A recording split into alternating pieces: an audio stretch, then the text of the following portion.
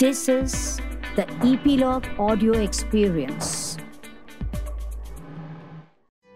નમસ્તે મિત્રો, આજે પ્રવાસમાં આપણી સાથે એક અનોખું વ્યક્તિત્વ છે. એમની સાથે છે લેગસી, એવો વારસો જે બોલિવૂડ સાથે અને ભાવનગરના રોયલ રાજવી પરિવાર સાથે સંકળાયેલો છે. તેઓ બાઇકર છે, મોટરસાયકલ પર દેશ વિદેશનો પ્રવાસ ખેડ્યો છે, બિઝનેસમેન છે અને એક્ટર છે. તો મિત્રો, the great legend Shri Shammi કપૂરજીના પુત્ર આદિત્ય રાજ કપૂર. શમ્મી કપૂરજીના પહેલા લગ્ન ગીતા બાલી સાથે થયા. ગીતા બાલીજીના અવસાન બાદ બીજા લગ્ન ભાવનગરના રાજવી પરિવારના નીલાદેવીજી સાથે થયા. તો એમ કહેવાય કે 12 વર્ષની ઉંમરથી આદિત્યજી લગભગ નીલાદેવી સાથે રહ્યા. નીલાદેવી એમના યશોદા મૈયા હતા, એમના મા દેવકીની જેમ નીલાદેવી સાથે મોટા થયા. તો અડધા પંજાબી અડધા ગુજરાતી છે. आदित्य जी, प्रवास में आपનું स्वागत है. थैंक यू गोपी जी, आपको प्रणाम. सबसे पहली बात तो यह है कि मुझे मारी गुजराती बहुत ढीली है, फीकी है. केम कहेवानुं हवे, मतलब इट इज वेरी वीक. मारी वहू जी काठियावाड़ी है पर हूँ पंजाबी छूं. That is a little difference here. पर फिर भी इवन देन थोड़ू कोशिश करवानो काई वांधो नथी अहींया. तो प्रवास को मेरा प्रणाम, गोपी जी को मेरा प्रणाम और सबको राम राम. बीजू कई गुजराती आवड़तुं होय तो बोली ज नाखो एक साथे. यू कैन जितना भी आती है गुजराती चालो. પછી તમારો પ્રોગ્રામ બંધ થઈ જાય ને, શું મજા છે. સારું.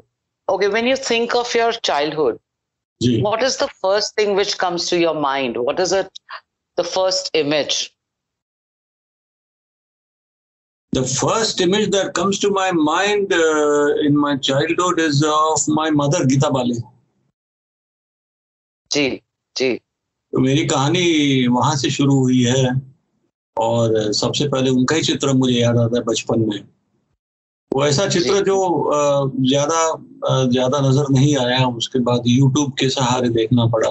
जी जी. पर फिर भी पहला चित्र, पहला ख्याल कोई भी इंसान को, आपको भी, मुझे, किसी को भी, रोहन भाई को भी, अपनी माँ का ही होता है. जी बिल्कुल बिल्कुल. So any significant memories of childhood, कुछ यादें ऐसी जो आपके साथ अब तक जुड़ी हो बचपन की? आपने बहुत अच्छा सवाल पूछा. एक याद है जो अब तक चल रही है till now, and that is this.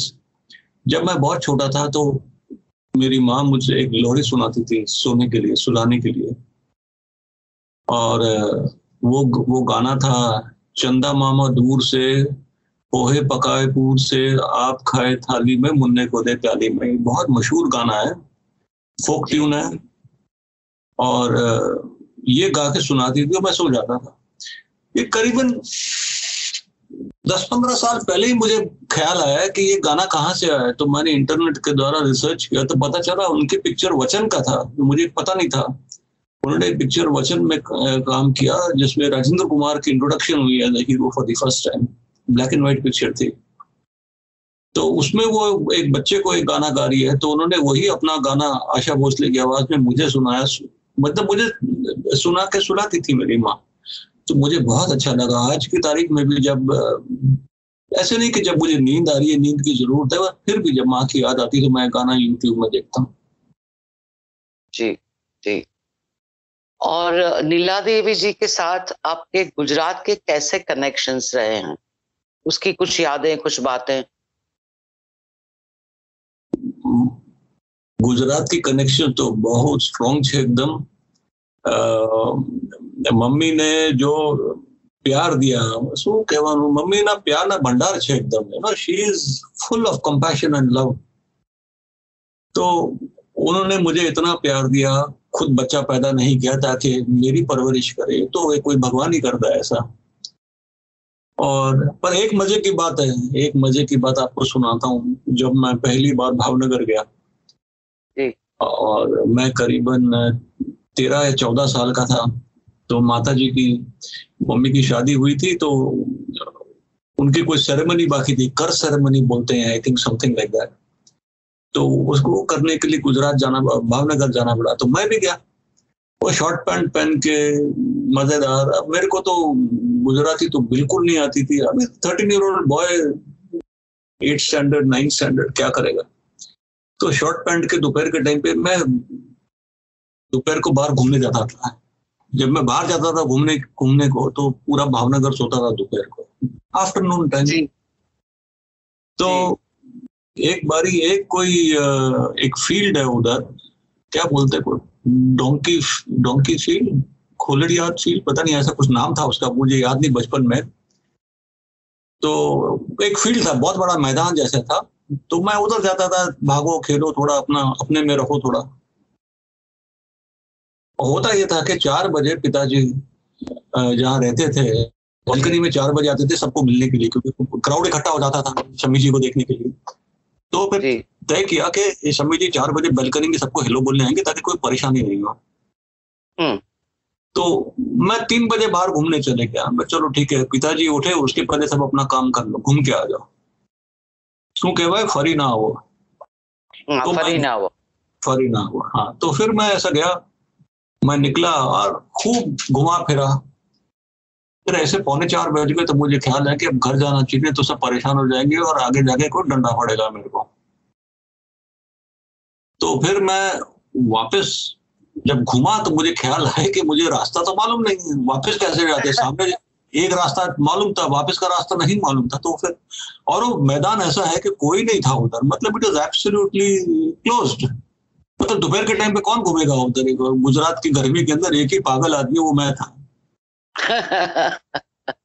तो फिर मैं जब वापस गया, तो फिर मैंने देखा है ही नहीं। एक दूर में मुझे एक दुकान नजर आई, छोटी सी, वो पान बीड़ी की दुकान कहते हैं ना, कोई था उधर कोई। तो मैं गया उधर, तो एक क्या कहते हैं, एक आदमी बैठा था अंदर, बुजुर्ग था एकदम, he was much elder to me, मतलब he must have been 60-70 years old। तो मैंने बोला, excuse me, I want to go to Kirit Singh ji house. बड़े स्टाइल में बात की मैंने। तो किरीट सिंह जी यानी मेरे नाना जी, मेरे नाना जी के छोटे भाई। He was the prime minister of the Bhavnagar state.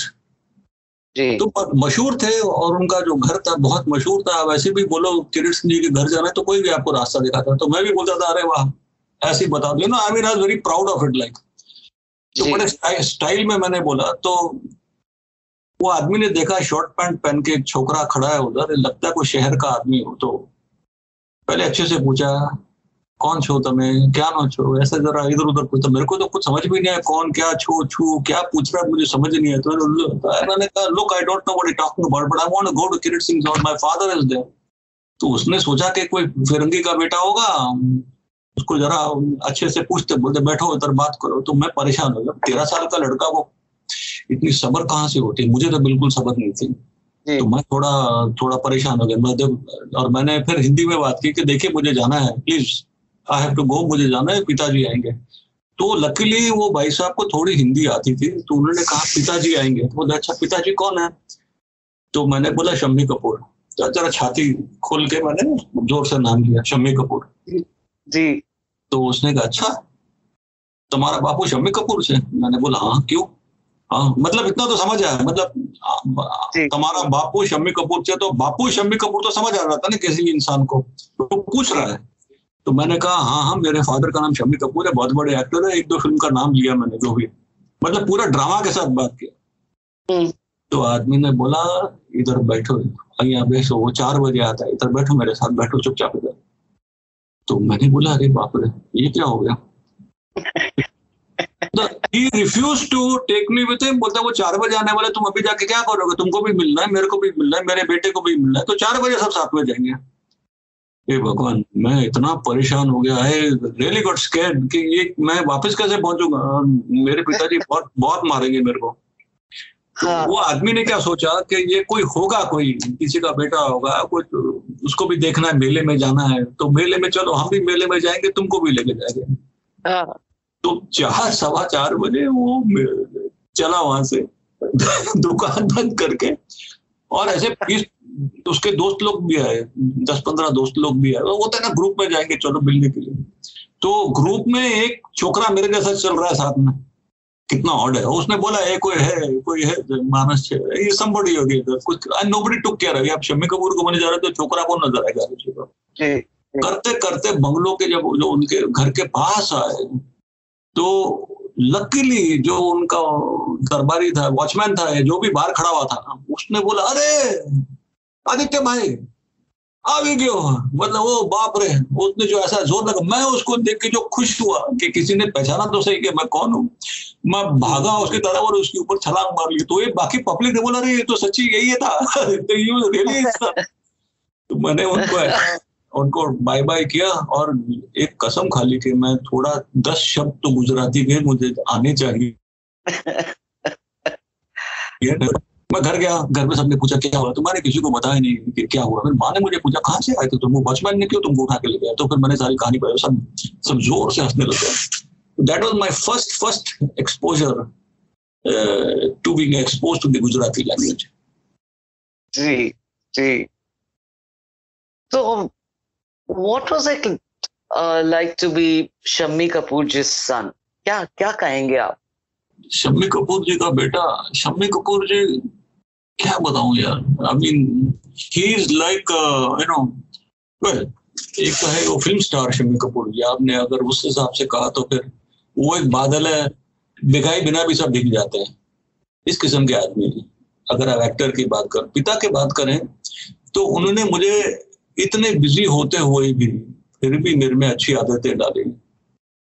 तो I really like appreciate that. I is very busy man. आज के जो स्टार्स हैं वो भी बिजी रहते हैं, पर पिताजी के टाइम पे ये मीडिया नहीं था, so there was really people following you and taking time of your hands. So it was a very different time. बहुत आनंद आया पिताजी के साथ में, बहुत सिखाया, खिलाया, घुमाया, फिराया, बड़ा किया, पोल पास किए, but I mean he really took care of me. And mummy of course भोली भाली भावनगर से, गुजरात से आई, मतलब कैसे उनकी बात समझे, तो मुझे बड़ा अच्छा लगता था। पहले उनका साइड लेता था मैं, तो वही थोड़ी टेंशन हो जाती थी। But it was a great time. और देखिए अभी भी जिंदा हूँ, आपके सामने बातचीत कर रहा हूँ। जी जी। अच्छा, आपको बाइकर बनने का शौक कहाँ से, कैसे लगा आपको? Please talk about your bike ride journeys. Biker motorcycle मेरे फैमिली में किसी ने चलाया नहीं, सच्ची बोलता, मैंने भी नहीं चलाया, किसी ने चलाया नहीं। कोई फिल्म के लिए चलाया तो ठीक है, पर ऐसे जहां तक मैं जानता हूँ किसी ने चलाया नहीं। और मेरे पास तो जब मैं अपने काम नौकरी शुरू की तो गाड़ी का भी पैसा नहीं था, तो मोटरसाइकिल तो या कोई भी चीज खरीदने का तो कोई चांस ही नहीं था। फिर भी जब मैं पिताजी का जब देहांत हो गया, तब तक तो मैं I used to work 18 hours a day. जब पिताजी का देहांत हुआ उसके बाद में मैं सोचने लगा अब क्या करें। फिर मैंने सोचा चलो कोई नया कोई एक हॉबी इकट्ठा करते हैं। तो मैंने अपने बेटे को बोला कि नया काम क्या करे जो इंसान बिजी रहे। तो बेटा बड़ा होशियार है, वो बोलता है ये आदमी बिजी रहने के लिए पूछ रहा है तो उसको कुछ आदत डालो, नहीं तो मेरे घर में पहुंच जाएगा। तो बेटे, तो my son is a IT professional from USA now. उसने मुझे, वो बाइकर है, तो उसने मुझे बोला देखो आप, मैं जब बाइक चलाता हूँ तो आप कहते थे ना कि आपको भी आना चाहिए था, आपको भी बाइकिंग करना है, तो आप क्यों नहीं बाइक खरीद लेते? तो मुझे कुछ उसकी बात जमी, तो मैंने एक रॉयल एनफील्ड मोटरसाइकिल ले ली। और वाइफ ने कहा क्या करोगे उसके साथ में? मतलब घूमेंगे फिरेंगे। तो 10 दिन तो मैंने बाइक को हाथ नहीं लगाई क्योंकि मुझे डर लग गया मैं गिर जाऊंगा। 10 दिन, 10 days after buying the bike. तो वाइफ ने कहा, वाइफ, मेरी वाइफ प्रीति, वो मेरी मम्मी की बड़ी बहन की बेटी है, मेरी मासी की बेटी है, और ये हमारा विवाह हमारे गुरुजी ने कराया था। तो वो उसी ढांचे में बनी है। वो बोलती है कि अगर तुम्हें बाइक को हाथ नहीं लगाओगे तो मैं वापस कंपनी में भी दे रही हूँ उसको, जितना पैसा मिले मिले, नहीं मिले खड्डे में गया। तो मैं घबरा के मैंने बोला अरे बाप रे, तो बिल्कुल ऐसी बात कर रही। मैंने बोला ना मैं जाता हूँ बाइक पे। तो बाइक पे बैठा एक बारी तो मैं सीधा 200 किलोमीटर ईस्टर्न एक्सप्रेस हाईवे में निकल गया। बस ऐसे ही निकल गया। और उसके बाद में आज तक गोपी जी बाइक से कभी उतरा नहीं फिर। तो थोड़ा धक्का मारना जरूरी होता है। वो गुजराती कर सकते हैं, काठियावाड़ी कर सकते हैं।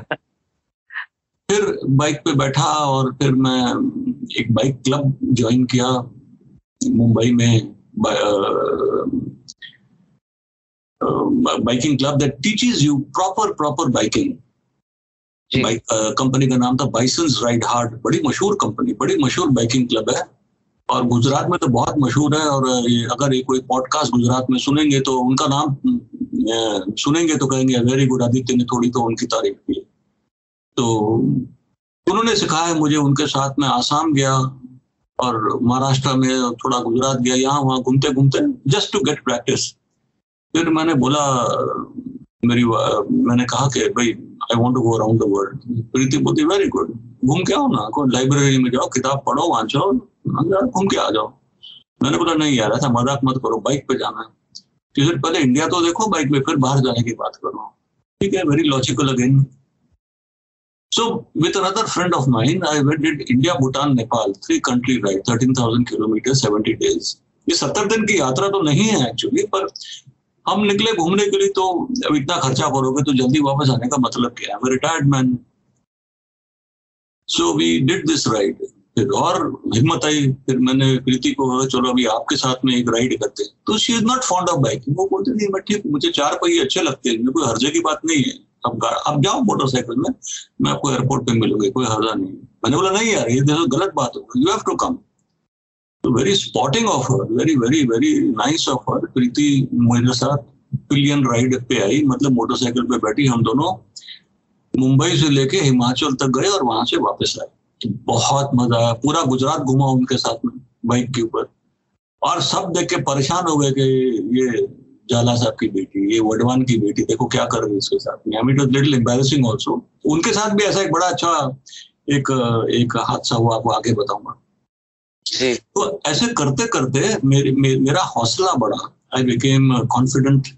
फिर मैंने बोला चलो अब अराउंड द वर्ल्ड जाना ही है, ये करना ही है। तो सबसे पहले इंसान को क्या करना चाहिए? पैसे अलग रखना चाहिए। कि आप पैसे अलग रख, सिस्टम से पैसे निकाल के अलग रखोगे, तब ही आप को विश्वास आएगा कि आप जाने वाले हो और आपको करना ही है। तो ऐसा मैंने किया। और फिर मैंने 1.5-2 साल के लिए पूरी इसकी क्या बोलते हैं प्रिपरेशन की, like a project. I am basically a management consultant by profession. तो मैंने अपने लिए एक प्लानिंग कैसे करते हैं, कौन से रूट से जाएंगे, ईस्टवर्ड जाना है, वेस्टवर्ड जाना है, कपड़े क्या लेके जाओगे, टेक्नोलॉजी के बारे में, क्रेडिट कार्ड्स के बारे में, मनी मैनेजमेंट के बारे में, वीजा के बारे में, कहाँ रहोगे, गांव का नाम क्या है। तो मैंने पूरा इतना, मतलब इट्स नॉट अ जोक, इतना मैंने प्रिपरेशन इसकी की 2 साल के लिए। एंड आखिरी 12 महीना मैंने real life every day I would go to the city जहां मैं जाने वाला हूँ। आज यहाँ क्या हो रहा है, यहाँ बरसात हो रही है, यहाँ पॉलिटिकल रैली है, या ये है या वो है, फिर अगले गांव में क्या। ऐसे करते करते मैंने पूरे 365 दिन गूगल के ऊपर निकाले, देखने के एक अंदाजा आने के लिए कि इसका होता क्या है। अब एक गांव से दूसरे गांव जाओगे, आप गुजरात में हो, आप मान लीजिए आपको अहमदाबाद से बड़ौदा जाना है, या कहीं सूरत से और कहीं जाना है, तो आपको रोड तो मालूम होना चाहिए कि भाई यहाँ ढाबा है, या ये है, या वो है, या कोई होटल आने वाला नहीं आने वाला है, यहाँ कोई रिपेयर की शॉप है कि नहीं है। ऐसे ये डर निकालने के लिए कि विदेश जाने के लिए क्या करना चाहिए, तो मैंने ऐसे पूरी 1 ईयर की एक रूट प्लानिंग की, इसको रूट प्लानिंग कहते हैं। तो बहुत आनंद आया और I became more and more committed. Every single day I became more and more committed. और आखिरी में आई लेफ्ट इन 2017 और 10 महीने लगे मुझे पूरे। बहुत आनंद आया, बहुत अच्छा लगा। Of course I had lot of help. Preeti helped me a lot because she was the backup team.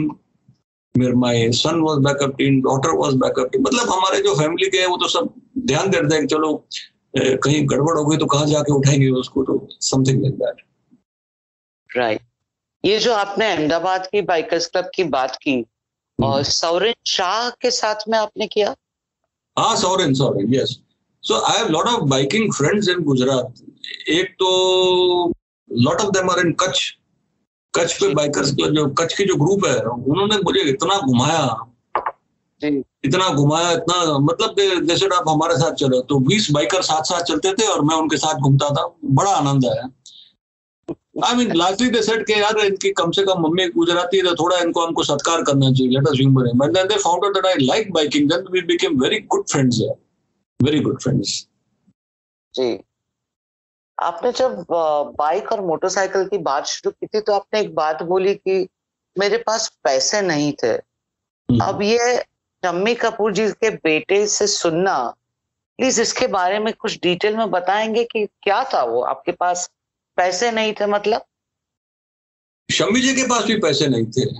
उनके फादर का नाम था पृथ्वीराज कपूर, अकबर का रोल किया। बोलो आप कैसे कह सकते हो कि मेरे पास थे कि नहीं थे? बात तो वैसी ही होती। पिताजी बड़े खुदगर्ज आदमी, जो कहते थे बेटा मैं तो हूं तुम्हारे पीछे, मेरा साया तुम्हारे ऊपर है, मेरा हाथ तुम्हारे कंधे के ऊपर है, फिर भी तुमको खुद अपने पैरों पे खड़ा रहना चाहिए। इसका मतलब ये है अगर मैं बारी बारी उनके पास जाऊं कि आज ये आज वो, आज ये चाहिए आज वो चाहिए, तो फिर फायदा क्या हुआ? उनको सिखाने का मतलब ही नहीं रहता था। तो वो कहते थे तुम दुनिया में आगे कैसे जाओगे अगर तुम अपने पांव पे खड़े नहीं रहोगे, इसका ये मतलब था। तो he liked it that I was struggling on my own, doing things on my own, and I was not in the film industry गोपी। मैं तो बिजनेस लाइन में था। तो बिजनेस लाइन में ऐसी शक्ल लेके जाओगे तो कोई भरोसा भी नहीं करेगा, बोलेगा उल्लू बनाने आए यहाँ पे। बोलेंगे अच्छा ऐसा है, जाओ बाप के पास जाओ, पैसे ले लो और वो बिजनेस कर लो, जो भी होता है, मतलब any context you know. So there is no guarantee that somebody will trust you also. So, not in the wrong way, but they will think that you're making a fool of them. मजाक कर रहे हैं। It was very, very, very, very difficult, and I think my mother and father both are very happy that चलो अच्छा था, बुरा था, मुश्किल था, कैसा भी था, पर कर तो दिया। At least you have completed something. The object in life is to go forward. आगे जाओ ना, you have to complete it यार, you have to finish it. वाह, बहुत बड़ी बात है जो आपके परिवार में आपके माताजी पिताजी ने सिखाई, अपने पैरों पर खड़ा रहना। वाह, फैंटास्टिक, फैंटास्टिक। आपने एक्टिंग भी की है, कुछ फिल्म्स में भी काम किया हुआ है, तो वो एक्सपीरियंस कैसा था आपका? ऐसा है कि एक्सपीरियंस तो बहुत अच्छा था। एक्सपीरियंस तो था कि मुझे थोड़ी हंसी आती थी। अरे मैंने बोला ऐसा होने वाला था, क्या बात है, क्या वो बड़े। It was really very odd for me actually, you know. And क्योंकि मैं 18 साल की उम्र में एक्टर नहीं बना, 19 साल के नहीं बना, 25 साल में नहीं बना, 30-35 साल में नहीं बना, 40 साल में नहीं बना। Only when I was about 55 years old, 52, 53 or 55 years old, I entered the film industry. And that also first as a director in London, Hindi English film, मतलब क्या बोलते हैं, बॉर्डर फिल्म, हाँ, NRI people and all that. And उसके बाद में बॉम्बे वापस आया मैं, तो फिर यहाँ पे लोगों ने बोला चलो ये कोई कैरेक्टर रोल करो। मैं बोला ठीक है, थोड़े पैसे कमाने हैं, मजा आएगा, let's see what life is about. तो I did some roles out there with some good people, बहुत मजा आया। मैंने कोई प्रमोशन नहीं किया अपने, I did not promote the whole thing, मतलब मैं ये करने वाला कोई बड़े डायरेक्टर के पास, बड़े प्रोड्यूसर के पास। मैंने बोला ना बाबा, जो करना था मैंने लाइफ में कर लिया। ये तो एक बोनस जैसे एक समय मिल गया मुझे देखने के लिए। And my father was very happy, बोलते चलो उसकी शक्ल तो देखी थोड़ी फिल्म पे, स्क्रीन पे मैंने। तो मुझे वो सबसे अच्छा लगा कि पिताजी देखते थे कि उन्होंने देखा मुझे स्क्रीन पे, मतलब स्क्रीन पे यानी कि टेलीविजन के ऊपर जब कोई सीन आता था तो देखते थे चुपचाप कोने से, अच्छा ऐसा है, वेरी गुड, ये है वो है, अच्छा है बुरा है, दुबला है मोटा है खोटा है, जो भी है, तो मेरा बेटा है, तो वेरी हैप्पी। तो I felt nice about it. मैंने चलो अपनी कर्म गति पूरी घूम करके वापस आ गई। और अभी ऐसा फिर जब पिताजी का देहांत हुआ तो मैंने बोला अभी जितना भी काम करना था, जितना भी मेहनत की मैंने लाइफ में, उसको रोको और आपको अपने आप पे ध्यान दो। यानी कि आप क्या हो, मैं क्या हूँ, मैं आदित्य, मैं क्या हूँ, मैं क्या कहाँ तक पहुंचा हूँ यहाँ पे, अभी इसकी प्रगति करो। तो मैंने जब अपनी प्रगति करना शुरू किया तो फिर बहुत ही और चेंजेस आने। जी, और आपने आपके गुरुजी के बारे में बताया, बाबा के बारे में, जिनका शम्मी जी के ऊपर भी बहुत प्रभाव रहा है आपके परिवार पर। आप बता सकते हैं उन बाबा जी के बारे में? बाबा जी, भोले बाबा, ये हैं उत्तराखंड में नैनीताल के पास छोटी सी जगह है जो अभी तो बहुत बड़ी हो गई है, हल्द्वानी से आप करीबन 8-10 किलोमीटर नदी क्रॉस करते करते आप जाएंगे तो उनका आश्रम का छोटा सा गांव है हेड़ा खान करके, और अब तो मशहूर हो गया है। मैं तब की बात कर रहा हूँ जब बाबा जी आए थे इन द 70s, एंड पिताजी को बहुत अच्छा लगा। माताजी की फैमिली ने उनको डिस्कवर किया एक्चुअली। My mother's family discovered, and mummy सोचते थे कि चलो अगर पिताजी भी आए तो अच्छा रहेगा, भगवान का एक जो इफेक्ट पिताजी भी आए तो अच्छी बात है। तो हर गृहस्थ औरत सोचेगी ऐसे ना कि मेरे फैमिली के ऊपर असर पड़े, उनका आशीर्वाद पड़े। जी। तो she took my dad was of course a very modern man. वो बोलते इंसान चांद पे चले गया, तब मैं इसका कैसे भरोसा करूं। तो करते करते करते कैसे भावना उनके दिमाग में आई, दिमाग से दिल पे उतरी और दिल से होंठों पे आई। उन्होंने फिर एक गाना बनाया, भजन अपना एक क्या बोलते कंपोज किया बाबा जी के लिए। तो और यही आपके गुजरात के प्लेटफॉर्म के ऊपर, आई थिंक अहमदाबाद और समवेयर, अहमदाबाद प्लेटफॉर्म पे साष्टांग किया उन्होंने in front of some 10-15,000 people. तो बोल रहे अरे ये तो आदमी जमीन पे सो गया। बोले जमीन पे नहीं सो गया, वो अपने गुरु को साष्टांग कर रहे हैं। So this is a change this बाबा जी brought about. And Shammi Kapoor अबे क्या था, मैं तो कुछ भी नहीं था कि मेरे में चेंज लाएगा, तो मैं था ही क्या चेंज करने लायक हूँ। मैं उनकी बात कर रहा हूँ, कितनी बड़ी बात है शम्मी जी की। He changed his entire thinking to suit the guru. फिर बारी आई मेरी, तो उन्होंने आस्ते आस्ते आस्ते आस्ते, मैं भी उसी ढांचे में बना था। मैं तो फिल्म एक्टर बनने जा रहा था, राज कपूर जी की मैं सेवा कर रहा था, रणधीर कपूर और राज कपूर जी की नौकरी करता था आरके स्टूडियो के अंदर। तो वहां पे मैं एक्टर बनने में रेडी हो गया था बिल्कुल। मतलब समझ लीजिए 6-8 महीने में, 1 साल के अंदर मैं फिल्म में आ जाता था। ये करीबन 18-19 साल की उम्र में, करेक्ट वही उम्र में सब करते हैं। तो ये टाइम पे बाबा जी ने मुझे आदेश दिया जब मैं पूरा कन्विंस हो गया था।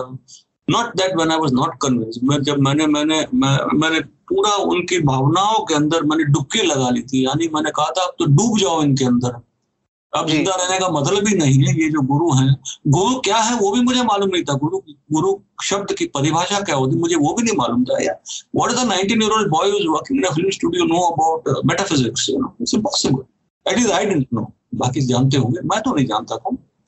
तो बाबा जी ने कहा बेटा ये है, और ऐसी जिंदगी अच्छी निकालो। तो कैसी जिंदगी अच्छी निकालो, even I didn't understand that. अगर कोई मुझे कहे कि जिंदगी का मतलब ये, I didn't understand anything about any philosophy, any moral science, कुछ भी नहीं।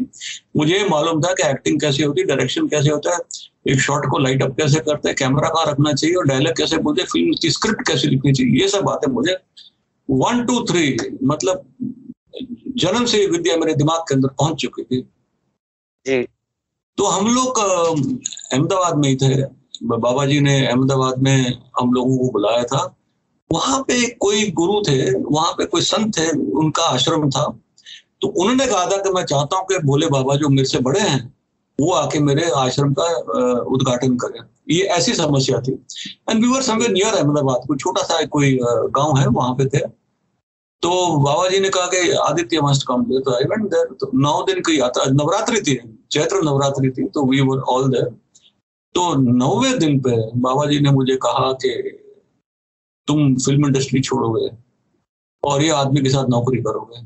तो ये आदमी थे, ये श्री योगेंद्र माधवलाल, वो भी उनके भगत थे, और he was a shipping man and a businessman. तो मैंने हाँ जी बोल दिया। मैंने ये पूछा नहीं कि क्या करूंगा, कैसे करूंगा, मतलब सिस्टम क्या है, क्या what is expected of me. मैंने ऐसा कुछ नहीं पूछा। मैंने कहा हाँ या ना कहना मेरा काम था। तो मैंने हाँ कहा और कमरे से बाहर निकल गया। तो माताजी पिताजी हैरान हो गए, बोलते ये क्या हो गया। अब who can tell your guru something, किसकी हिम्मत थी, किसी की हिम्मत नहीं थी।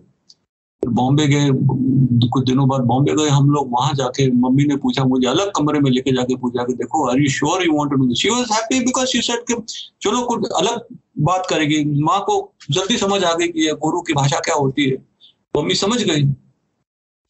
So I didn't go. ऐसे मैं जिस दिन मैं बॉम्बे वापस आया अहमदाबाद से, मैं उसके बाद घर से बाहर नहीं निकला। यानी मैं स्टूडियो में नहीं गया, मैं किसी को मिला, मैं गया ही नहीं। मैंने बोला नहीं, वो समस्या ही पूरी वो समाप्त हो गई, वो रिश्ता खत्म हो गया बिल्कुल। मुझे करना नहीं है। और मैंने एक दिन के बाद, आराम करने के बाद में, एक दिन के बाद में एक अच्छी पैंट पहनी, यानी कि जो ऑफिस जाने के लिए जो लोग अच्छे पैंट पहनते हैं, और शर्ट को अपने अंदर, शर्ट को पैंट के अंदर टक इन करके अच्छा बेल्ट और ऊपर के बटन बंद किए मैंने अच्छे से। नहीं तो पहले फिल्मी स्टाइल में तो अल्हड़ जवानी में तो इंसान कैसे भी कपड़े पहन के निकल जाता है आगे जाके। एंड अच्छे जूते को पॉलिश किए थोड़े, और एक रुमाल लिया साथ में, थोड़ा सा बाल उड़े नहीं, मतलब I went to that personal office. और मैंने कहा हाँ जी सर मैं आ गया हूँ। तो बोले वेलकम, बैठो उधर पर, काम शुरू करो। अब क्या काम शुरू करें? मैंने जिंदगी में कभी पंच नहीं किया, कभी पेपर क्लिप नहीं दबाया, कभी लेटर नहीं लिखा dear Gopi I would like to have this, ऐसा कुछ कभी किया नहीं मैंने। पर आप मुझे उस उम्र में बोलो कि बेटा स्क्रिप्ट लिखना है, चलो हेल्प करो, तो मैं बैठ सकता था। मेरी जबान भगवान की दया से काफी अच्छी, तो मैं अच्छा बोलता था और मैं लिख भी पाता था, मुझे लिखने का भी शौक था। पर ये काम कभी नहीं किया। That also he was an exporter. अभी एक्सपोर्ट क्या करें, किसको एक्सपोर्ट करें, भगवान मुझे कुछ मालूम ही नहीं था। It was a very difficult period and for them Yogendra भाई और उनकी वाइफ पल्लू बहन जी, दोनों ने मुझे एक माँ बाप का प्यार दिया। और उनको समझ आई थी कि बाबा जी क्या कर रहे हैं। वो उनके परम भक्त हैं, मेरे से उम्र में बड़े थे, बहुत बड़े थे, मतलब ये about 10 years older to me। उनको समझ है कि बाबा जी इनके अंदर एक परिवर्तन लाना चाहते हैं, इनके परिवार में एक परिवर्तन लाना चाहते हैं।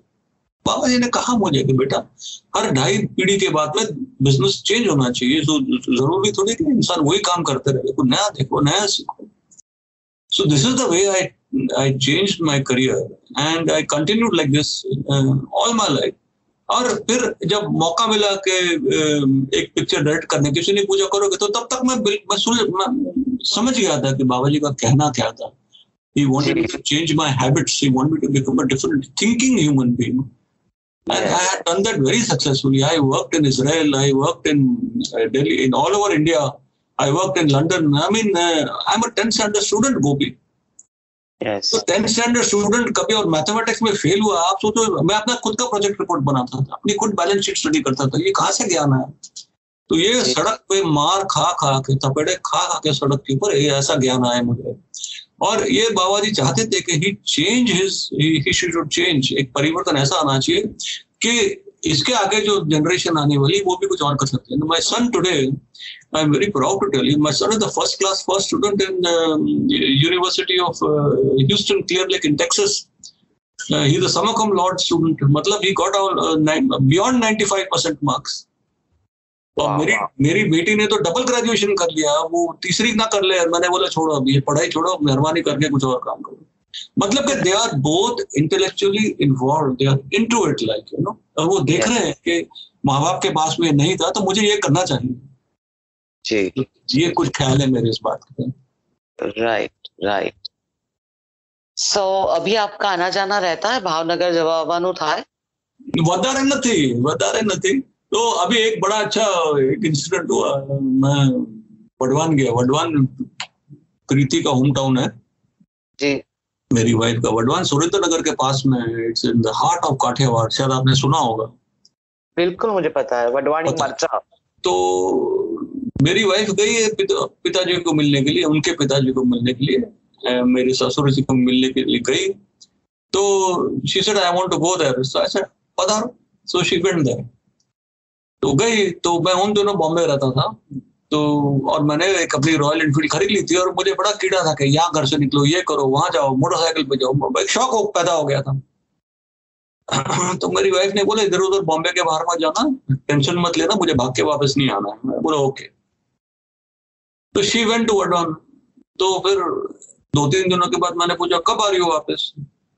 तो बोलती और 10 दिन और है, मुझे थोड़ा यहाँ रहना है। मैं बोला ठीक है, अब आप अपने मायके जाओ। तो हाउ कैन आई इवन से कि जल्दी आओ, नॉट करेक्ट। तो फिर मैंने एक प्लान बनाया कि मैं मोटरसाइकिल लेके उनके घर जाता हूँ। तो मैंने अपनी डॉटर को बोला कि किसी को तो कहना चाहिए ना कि आप क्या कर रहे हो। तो मैंने डॉटर को बोला कि देखो मैं ऐसे जा रहा हूँ और रास्ते में आपके साथ टच में रहूंगा, तो बट डोंट टेल प्रीति कि मैं आ रहा हूँ। She said okay. तो मैं निकला। करीबन 7 बजे मैं वडवान की पहली पोल यानी पहला दरवाजा पहुंच गया। First door, it's a fort, पूरा किवाड़ है वहां पे। तो कुछ 8, 9, 10 दरवाजे हैं वहां पे। तो मैं पहली दरवाजे पे जहां से मोटरसाइकिल पहुंची, मतलब मैंने प्लान नहीं किया, मुझे तो कुछ भी मालूम नहीं कौन से दरवाजे से अंदर जाना है, पर मैं पहले दरवाजा जो नजर आया वहां गया। और मैं सोच रहा हूँ कैसे जाऊँ। तो वो टाइम पे मैं बड़ा स्टाइलिश बाइकर था, मैंने अपने मोटरसाइकिल पे लाइट्स लगाई थी एडिशनल, हेलमेट के ऊपर भी लाइट्स लगाई थी मैंने, और तो चमकते चमकते आता था मैं, तो बड़ा शौक था वो टाइम पे। तो मैं पहुंचा वहां पे और 7 बज गए, 7 यानी कि अंधेरा होना शुरू हो गया था। तो आई वाज वेरी, थक गया था ना, करीबन 650-700 किलोमीटर था, और कितना 10-12 घंटे लगते हैं पहुंचने के लिए वहां पे। तो मैं एकदम थक गया था और मेरे पीछे सामान था। आप देखिए, आप मोटरसाइकिल पे जाओगे तो आपका चेहरा काला हो जाता है बिल्कुल, तो आप मिट्टी इकट्ठा करते हो पूरा, तो कपड़े काले हो जाते हैं। तो मैं जब पहुंचा दरवाजे पे, एक आदमी था वहां पे, वो खड़ा हुआ था, वो बैठा हुआ था वहां पे, वो छोटा सा बैल्कनी जैसा दरवाजे पे होता है ना, जहाँ इंसान बैठ के गपशप करता है, पास में पान की दुकान होती है, तो वहां बैठा था। उसके हाथ में लाठी थी, तो मैंने बोला हाँ ये यहाँ का बड़ा ही होगा, तो उसको पूछता हूँ मैं। तो मोटरसाइकिल उसके पास में पार्क की और मैंने बोला आइए हमड़ो जरा। तो उसने बोला गुजराती आदमी है अपना, तो मैं पास गया, मेरे पास आए, बोला, तो मैंने बोला अंदर कैसे जाना है? तो मुझे इतनी गुजराती आती थी, तो मैंने अंदर कैसे जाना? तो बोलता है क्या जाओ तुझे? मैंने बोला अंदर जाना है मुझे, चंद्र भवन झाला साहब का घर है, तुम्हारा शो करवाना चाहते हैं। तो मैंने बोला मेरे ससुर है। तुम्हारा ससुर से? तुम्हारो ससुर से मतलब मेरे से कोई बेवकूफ होगा ही नहीं यहाँ पे, जो वडवान का ससुर हो, वडवान का जमाई हो सकता है। मेरी शक्ल काली हो गई थी, मतलब मैं गंदा हो गया था बिल्कुल। तो उसे सोचा होगा ये तो कोई चोर उचक्का होगा, इसको भगाओ साले को यहाँ से। तो उसने डंडा उठाया, बोलता हालो हवे उपड़ो यहाँ थी। मैंने बोला भाई पापा प्लीज माफ करो, मैं अंदर जाना है, हमारी भाऊजी ત્યાં છે। थोड़ा वो फटाफट गुजराती 1 2 3 मैंने कर दिया एकदम। मेरी वाइफ और हमारी भाऊजी अंदर थे एंड मारा ससुर अंदर थे एंड घर का नाम चंद्र भवन है, तो चंद्र भवन सब जानते हैं, पैलेस देयर। तो उसने बोला मारा बापू છે ત્યાં, झाला साहब ना नाम नो लेवानो। मैंने बोला अरे वो मेरे फादर इन लॉ है। मैं क्या परेशान हो गया यार। तो उसने बोला भाग जाओ यहाँ से। तो भाग गया, मैं क्या करे था। इवेंट इसके पहले 5 लोग आए ना, मैं निकल गया। तो मैंने देखा 3-4 दरवाजे, मैं गया थोड़ा, मैंने दूसरा दरवाजा ट्राई करते लकी दे। तो उधर गया तो एक आदमी मिला मेरे को, तो उसके पास टाइम नहीं था, तो उसने बोला आगे से तीसरा दरवाजा। मैं बोला ठीक है। अब उसने ये नहीं कहा कि आगे यानी बाएं से आगे या दाएं से आगे, तो आई डिडंट नो। तो मेरे थका हुआ आदमी क्या करेगा यार, Gopi what will you do, you are absolutely stuck, you know. आप वापस बॉम्बे नहीं जा सकते हो। कोई होटल में रहोगे तो होटल वाले पूछेंगे आप किसको मिलने आए, तो मैं बोलूंगा जा रहा। तो बोलते तुम उधर क्यों नहीं रहते हो, मेरे पास क्यों? था आप क्या बोलोगे? It's embarrassing, no it's very embarrassing and my father in law will kill me. वो बंदूक लेके उड़ा देंगे मेरे को बिल्कुल। I mean this is ridiculous, I don't blame him, it's very embarrassing. तो ये सब सोचा नहीं था मैंने जब निकलने के टाइम पे। तो मैं एक दरवाजे के अंदर गया, छोटा सा दरवाजा, छोटी सी गलियां में मोटरसाइकिल भी आ रही है, भैंस भी आ रहा है, इंसान भी आ रही है, वो बड़ा एक ऑटो रिक्शा भी आ रही है। पूरा हिंदुस्तान वो छोटी सी गली के अंदर घूम रहा है, आनंद ले रहा है। उसमें आदित्य राज कपूर भी जा रहे हैं। अरे मेरी हालत खराब हुई। मैंने बोला यहाँ एक्सीडेंट हो गया तो मैं तो मोटरसाइकिल छोड़ के भाग जाऊंगा यहाँ से और 1 साल के बाद मिलूंगा। It is ridiculous absolutely. तो करते करते मैं गया कि कुछ याद आ रहा है बचपन का कि घर कहाँ था इनका, कुछ कहाँ से याद आएगा। अंधेरा भी हो गया बिल्कुल और सब लोग शॉपिंग कर रहे हैं। शाम की टिमटिमाती बत्तियों में सब शॉपिंग कर रहे हैं। वो they are taking, they are enjoying themselves. Wadhwan is a very pretty place. आप उस किवाड़ के अंदर जाओगे ना तो लगता है ये परियों का देश है। बहुत ही खूबसूरत जगह, बड़ी प्यारी जगह है। कचौरिया मिलती है वहां पे, उनका क्या वो पोक मिलता है, वो क्या क्या बोलते हैं उसको, फरसान सब जो होता है सब मिलता है वहां पे। तो वेरी प्रिटी प्लेस। पकौड़े मिलते हैं। तो मैं गया तो और भूख भी लग रही थी, इसलिए मैं आपको बता रहा हूँ। एक बनिया की दुकान थी। मैंने बोला बनिया की दुकान है, यही विल नो। तो मैंने बाइक रोकी साइड पे और उसके पास गया। तो मैंने रियलाइज की कि पहले गलती की थी। मैंने मेरे बाइक से उसको पूछा तो उसने बोला अच्छा घमंडी आदमी है। तो मैं बाइक से उतरा, उसके पास गया। मैंने बोला same thing I repeated again, Jhala साहब ये वो चंद्र भवन जमाई ससुर सब पूरी कहानी फिर से सुनाई मैंने। तो उसके पास तो टाइम नहीं था। वो किसी को कुछ बेच रहा था, किसी को कुछ बेच रहा था। इवनिंग टाइम ऑल द हाउसवाइफ्स आर कमिंग। तो हाउसवाइफ्स ने भी सुना यार ये तो ये है। तो दे वर आल्सो थिंकिंग कुछ और, सब एक साइड में हो गए।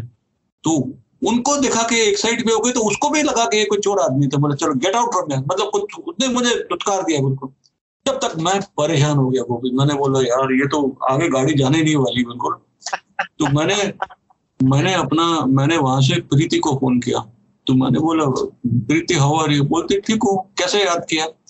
तो मैंने बोला मुझे तुमको पोस्ट भेजना है, तो तुम्हारा एड्रेस क्या है? बोलती पोस्ट में लिखो चंद्र प्रीति कपूर, चंद्र भवन वडवान। अरे मैंने बोला और कुछ बोलो यार, चंद्र भवन बोलने से मैं तो आगे नहीं जा रहा हूँ। तो किसी के कहने की जरूरत नहीं है, जहाँ चंद्र भवन सब जानते हैं, पोस्ट ऑफिस पोस्ट मैनेज क्या बोलते हैं, पोस्ट ऑफिस वाले जानता है, चंद्र भवन बोलो तो इधर ही गाड़ी आएगी। क्यों, प्रॉब्लम क्या है? मैंने बोला प्रॉब्लम ये है कि मैं वडवान में आ गया और मुझे तुम्हारा घर नहीं मिल रहा है, मैं करूं क्या, फंस गया। पूरी कहानी सुनाई। Oh she said oh God you are here. मैंने बोला मैं बनिया की दुकान में बैठा, तो उसने बोला एक मिनट, वो बनिया से बात करो पहले। तो शी इज बोर्न देयर ना, शी नोज, वो सबको जानती पहचानती है। तो उसने गुजराती में कुछ बात की, वो आदमी का एक्सप्रेशन चेंज, अरे पापा અહીંયા બેસો, ठंडा पीवानो, ये करवानो, ते पूरा पकौड़ा जो मैंने आपको वर्णन किया वो सब खिलाया मेरे को। और जो औरतें खड़ी थी, मर्द करते, सबको बोला बेसो અહીંયા वडवान नो जमाई छे, वेरी गुड। ओ गॉड, जब पूरा उसने मतलब यू आर सो नाइस, उसको खराब लगा कि ये सच्ची बात निकल गई ना। तो मेरी वाइफ ने उसको बोला, तो मैंने बोला नहीं मैं जाता हूँ। बोलता ना ना ना ना ना ना ना प्रीति जी ने कहा कि you have to sit here not to move. भाई जावाना नहीं। तो एक आदमी सामने खड़ा हो गया, उसने बोला अरे भाई मैं नहीं जाऊंगा। इतने में प्रीति ने क्या किया कि घर से 4-5 आदमी जो उनके आदमी थे उनको भेजा, इनको उठा के ले गया। तो आए, बाप रे, वो आए वहां पे, तो और वो भी देख के हैरान हो गई, यार ये इसको लेके जाए, ये मोटरसाइकिल गंदी, ये गंदा, ये इसको लेके जाए अंदर तो क्या होगा अभी। तो कैसे भी करके अंदर लेके गए। अंदर गए घर में, तो फादर इन लॉ तो हंसने लगे, बिल्कुल बोलते चलो यार तुमने हंसाया तो सही मेरे को, और बहुत आनंद आया। This was one very funny moment in Wadhwan. अभी भी मैं जब वहां घूमता हूँ, मैं जब भी वहां घूमने जाता हूँ, जब वहां रहता हूँ उनके घर पे, तो मैं शाम को बाहर निकलता हूँ, छोटी सी गलियां, वो भी वेरी प्रिटी। तो मैं बाहर जाता हूँ, किसी के यहाँ पान खाया, किसी के यहाँ कुछ खाया, चाय पिया, कोई छोटी इलेक्ट्रॉनिक्स जो किधर भी हिंदुस्तान में नहीं मिलेगी वो आपको वडवान में मिलेगी। पता नहीं क्या लोग बनाते हैं वहां पे, कुछ भी आपको, कोई लाइट हो, कुछ हो तो वहां मिलती है। I enjoy myself going in shopping. तो सब को बोलते हैं आप आए थे ना मोटरसाइकिल पे, याद से मने हाँ वेरी। तो ये जिंदगी के हंसी के मौके हैं। Lovely. Your connections and your experiences, and it's amazing. Lovely talking to you, Aditya Raju. Thank you so much and God bless you. Thank you, गोपी जी, आपका बहुत आनंद है आपके साथ में, और सबको मेरा प्यार और प्रणाम। મિત્રો, ટ્યુનિંગ ઇન કરવા બદલ ખૂબ ખૂબ આભાર। જો આપને એપિસોડ ગમ્યો હોય તો કમેન્ટ કરો, રેટ કરો અને સબસ્ક્રાઇબ કરો આપના ફેવરિટ પોડકાસ્ટ એપ ઉપર, લાઈક એપલ પોડકાસ્ટ ઉપર, ગૂગલ પોડકાસ્ટ, હબ ઉપર, કાસ્ટબોક્સ, સ્પોટીફાય, જીઓ સાવન ઉપર, જેથી you get notified when we come next.